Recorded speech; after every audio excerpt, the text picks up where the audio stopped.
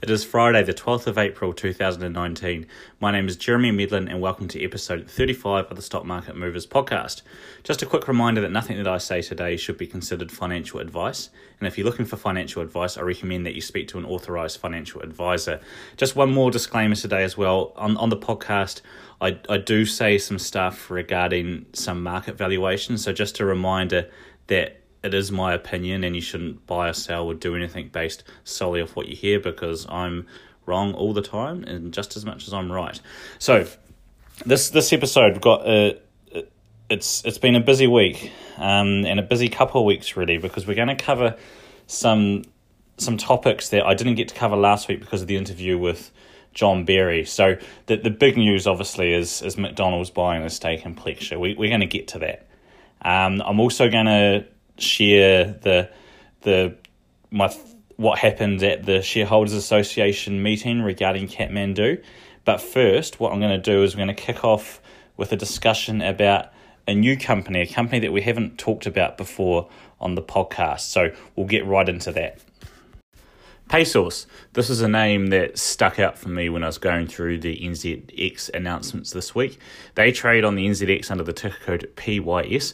I hadn't seen this name before and I was like, hold on a second, have I missed an IPO here? Surely I wouldn't have missed an IPO. That would make me a bit negligent in my podcast duties. So I was trying to figure this out, and there's lots of documentation on the different announcements and everything like that, and I decided, bugger it, I'll just give them a call. So the telephone is one of the best research tools that you have, by the way, and I don't really use it enough. To quote the Wolf on Wall Street, pick up the phone and start dialing. And it's not just companies that you could talk to. Let me give you an example. Say you're researching a pharmaceutical company, you might want to talk to doctors or other industry experts or professors or whoever it might be. It just takes a little bit of phone savvy and you can sort out that kind of thing. So it's important, as always, to know the difference, though, when you're doing that between inside information and publicly available information. So you've got to tread a fine line. Anyways, so I called the company and I got through to the CEO. His name is Asantha Wijeratne. I may have butchered the pronunciation there. So the first question I pretty much asked was, have I missed an IPO?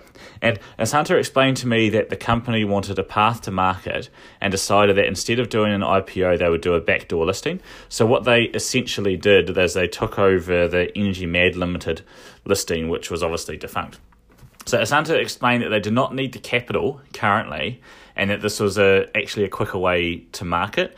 He wants to spend his time running the business and not going through an IPO process, which we all know can be time consuming. I mean, you generally hear about an IPO months in advance and then it takes some time. So obviously all that period is consuming for the company as well.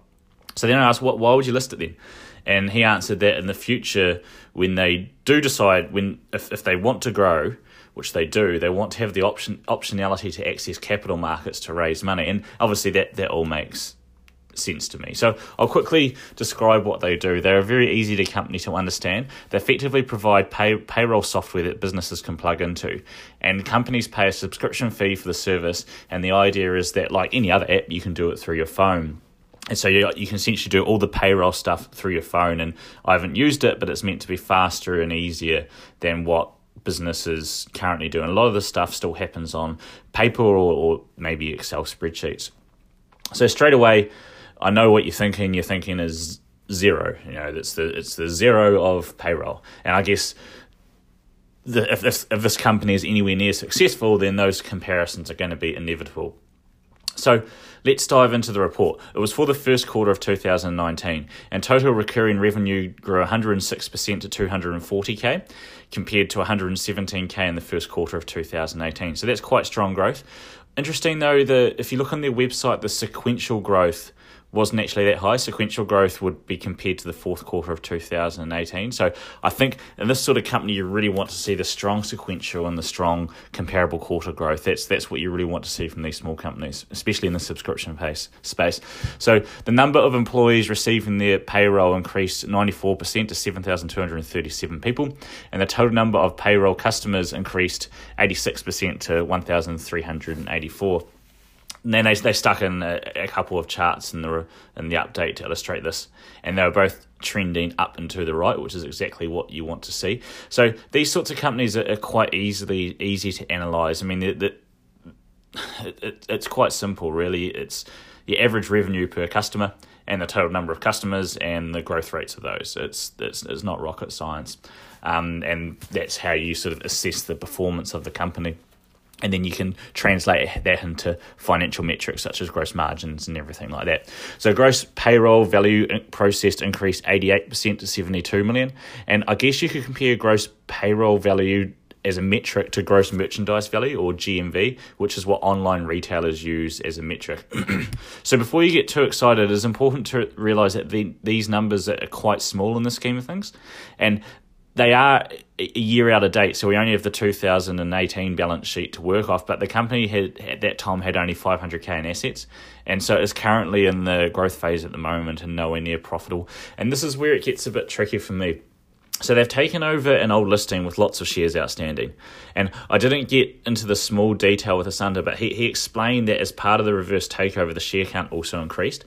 So the company has, according to Direct Broking, 5.8 billion shares outstanding, which is a staggering number, something you'd expect from a company like Apple. And just to do a quick comparison, Ryman Healthcare has only 500 million shares outstanding, and Qantas, which is everyone knows is a massive airline, has only 1.6 billion shares outstanding. And obviously, you never want to compare companies by number of shares outstanding, but it just shows that it's an unusually high number. Excuse me. So because of this, what you get with PaySauce is a ridiculously low share price of 1.4 cents per share.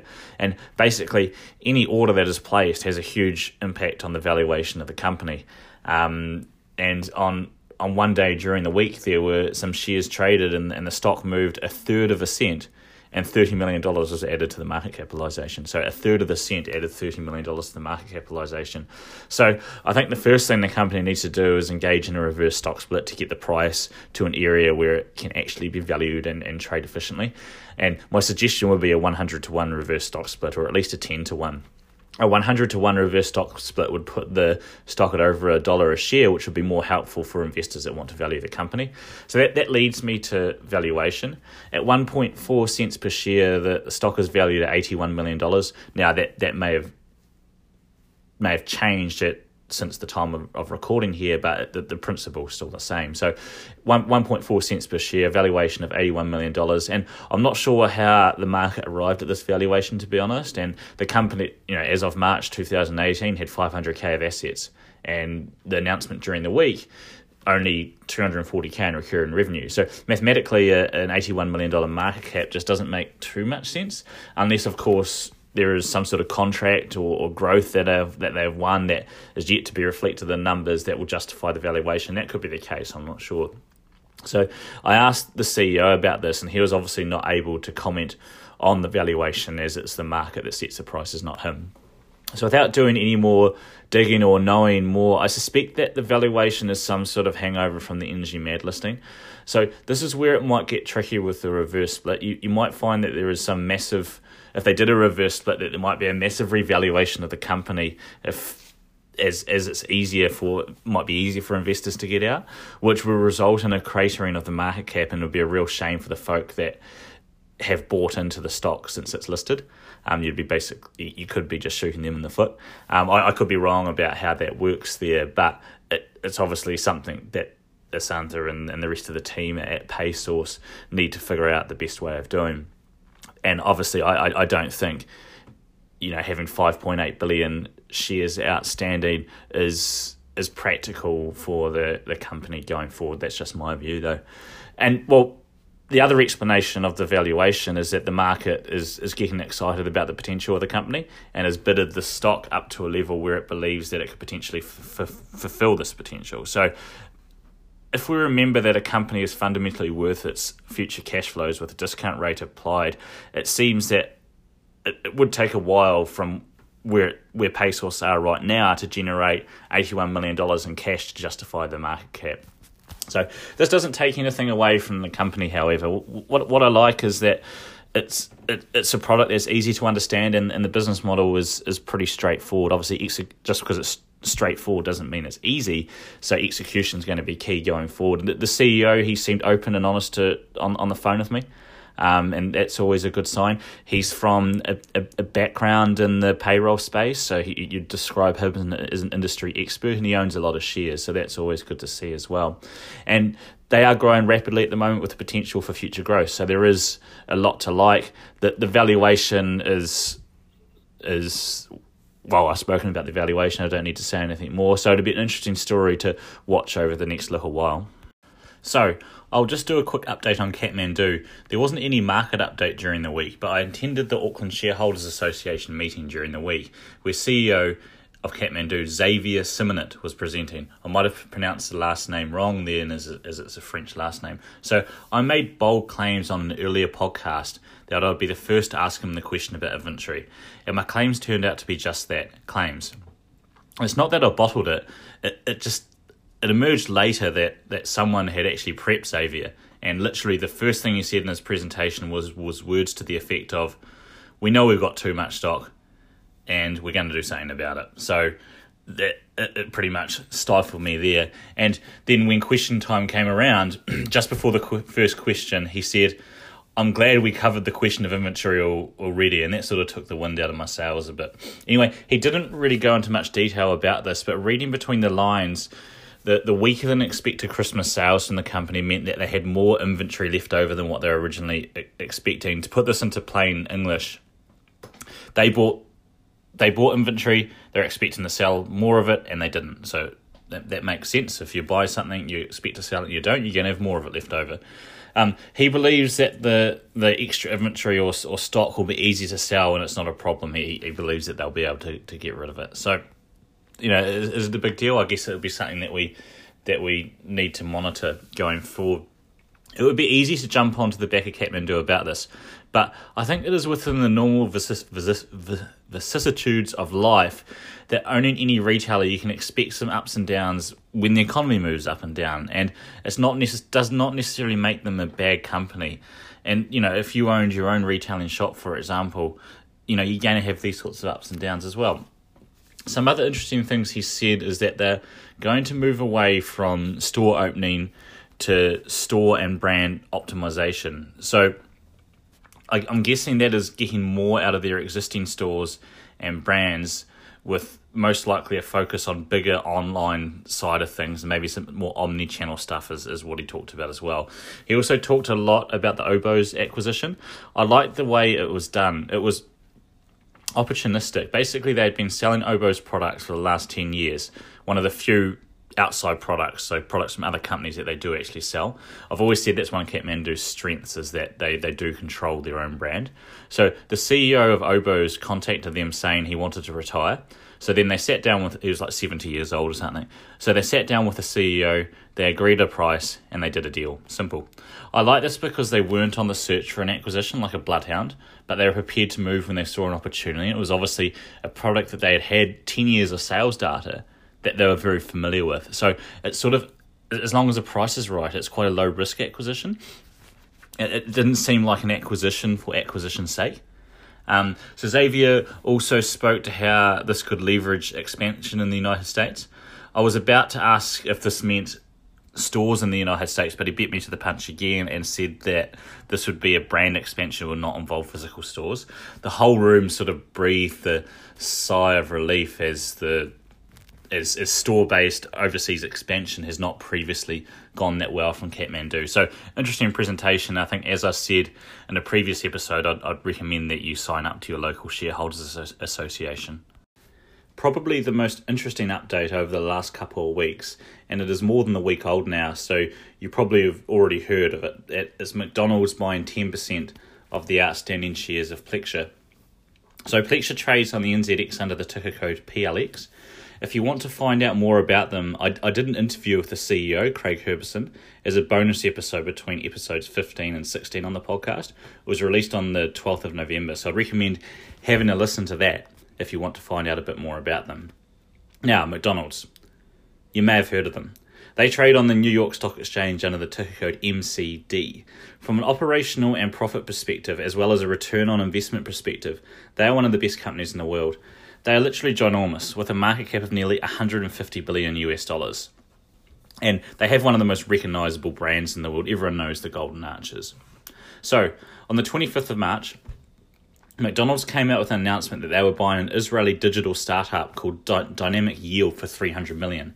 Now, McDonald's did not really do much in the way of acquisitions, and this was reportedly their largest in years. So, Dynamic Yield, what they do is they consult with retailers to provide personalised digital promotions to consumers using streams of customer data.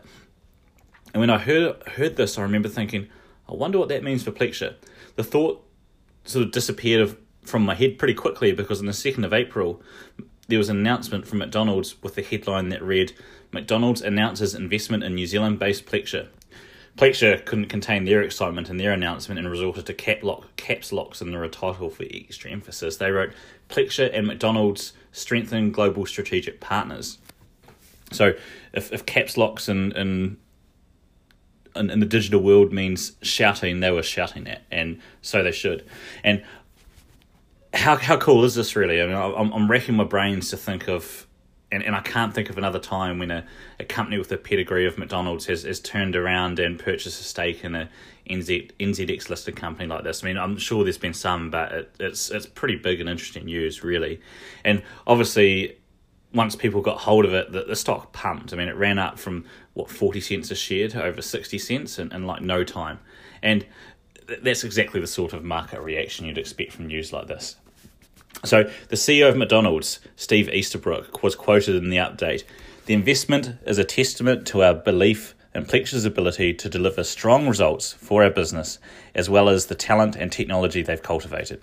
Now, whether Easterbrook actually said this might be open to debate, but it's very cool that he was quoted in the update.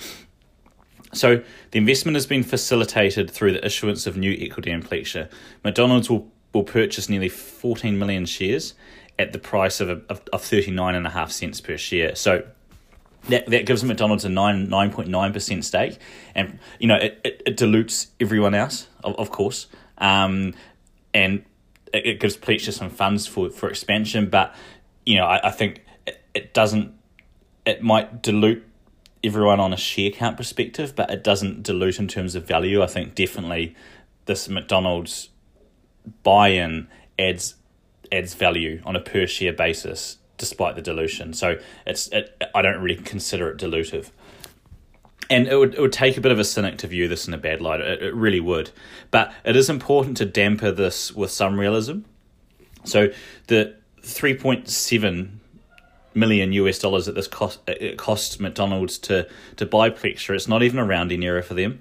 It has the same impact on their balance sheet as it does me finding 50 cents on the ground, that the same impact that would have in my bank account. It would make me happy, and don't get me wrong, I'd bend down and I'd pick it up, but it's obviously not a game changer. So just to put the numbers into perspective, last year McDonald's reported US $8.8 billion in operating earnings and paid out $3.3 billion in dividends, that's billion with a B, and bought back nearly $5 billion in stock.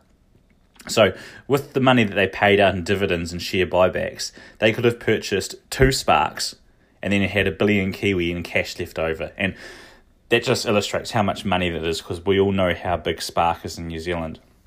So it is important to remember to keep this in context. If Plexure were to disappear tomorrow, Macca's would be able to keep on keeping on. You'd still be able to buy Big Macs, and that they would find another solution. But I think that the key thing is that is McDonald's, they wouldn't be bothering to make an investment like this and what for them would have to be an obscure company in an even more obscure financial market if what Plexure was doing didn't hold any importance for them. And that is what's so significant for Plexure. While they're still at the whim of McDonald's, and if McDonald's decides tomorrow that they don't want to have any involvement in Plexure, it's going to still massively affect Plexure. I see it as a massive validation of their business model. And I think that is why that it can only be viewed as good news for the company. Right, so that's about all I have time for again this week. Thanks again for listening in to the podcast. A reminder that nothing that I said today should be considered financial advice, and certainly everything is my own opinion, so don't go do something based solely off what you hear. If you're looking to find out more about the podcast, go to www.stockmarketmovers.co.nz or find us and give it a like by searching on Facebook. Make sure also to share it with your friends. If you want to email me, it is jeremy@stockmarketmovers.co.nz. Once again, my name is Jeremy Medlin, and this has been episode 35 of the Stock Market Movers podcast for Friday, the 12th of April 2019. We'll see you all again next week.